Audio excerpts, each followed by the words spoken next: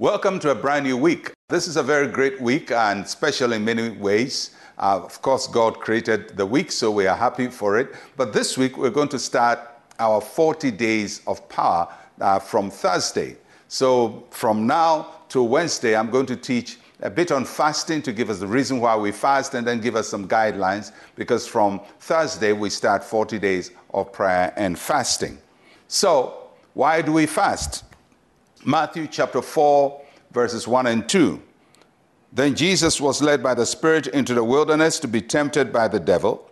And when he had fasted 40 days and nights, afterward he was hungry. We all are familiar with this. Jesus started his ministry with 40 days of prayer and fasting. So what's the value of fasting to us? The Greek word used in the New Testament for fasting has several meanings. The easiest one is to abstain from food. But that word also means to be made empty or to empty yourself. And so when we fast, we are emptying ourselves. We are taking some things out of our lives so we can take some things into our lives. Jesus said, those who hunger and thirst after righteousness are the ones who are satisfied. If you come to God feeling complete and needing nothing, you will leave having nothing. But when we come to the presence of God seeking, empty, hungry, then we will be filled. So we fast to develop a hunger for God. Yes, we worship the Lord throughout the year and we give our lives to Him and we go to church and read the Bible and pray. But this is a time to set aside and develop a deeper hunger for the Lord, where we empty ourselves of everything that is a hindrance to our walk with the Lord so that we can receive an infilling, to be replenished, to be refilled. Secondly, we fast to show our hearts to God. We want God to know what is in our hearts.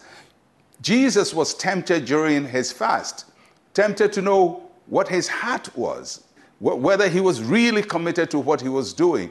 And so in fasting, we let God know what is our priority, whether we want bread or we want to obey him, whether we want glory or we want to love him. So what's in our heart? If you are seeking for vainglory, that's what you're going to be looking for in a fast. But in a fast, you want to show the genuineness of your heart to the Lord.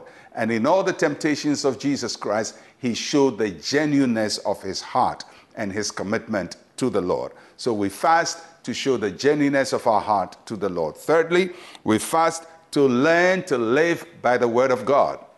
That's the first response Jesus gave to Satan. Man shall not live by bread alone, but by every word that comes from the mouth of God.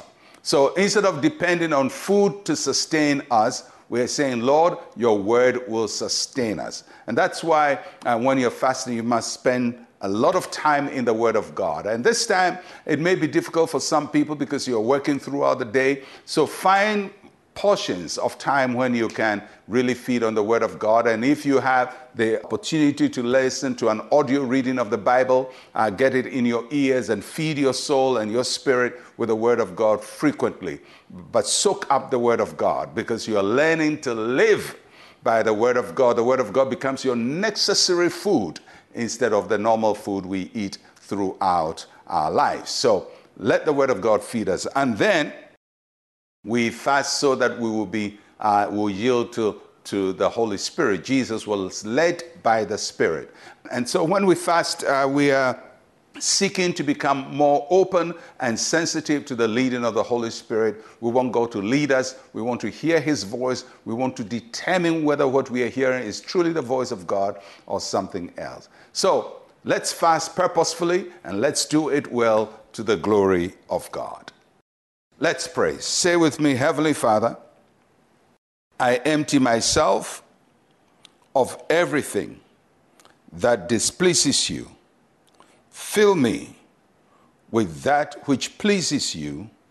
In Jesus' name, amen and amen.